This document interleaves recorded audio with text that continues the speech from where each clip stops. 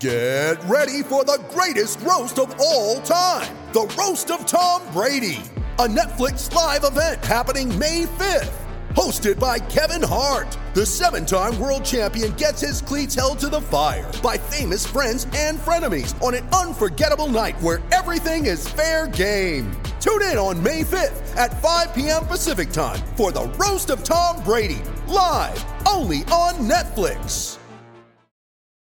You ready? Showtime.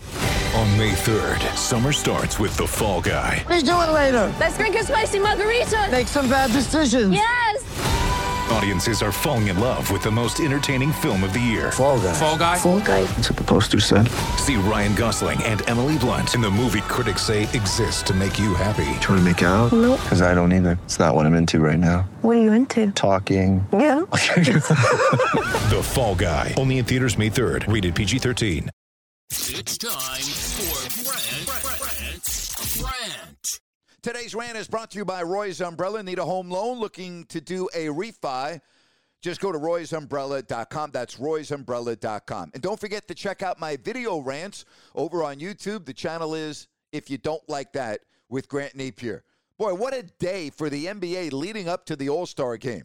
First of all, you get Ben Simmons and Joel Embiid. They're not allowed to play due to the contact tracing associated with COVID. Then you get Kyrie Irving blowing off his Zoom call with the media. Kyrie Irving can't spend 15 freaking minutes talking to the media.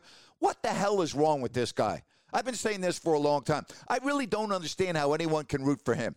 He has no clue, absolutely no clue about responsibility to the league, about marketing the league, and everything that goes along with being a star of the league.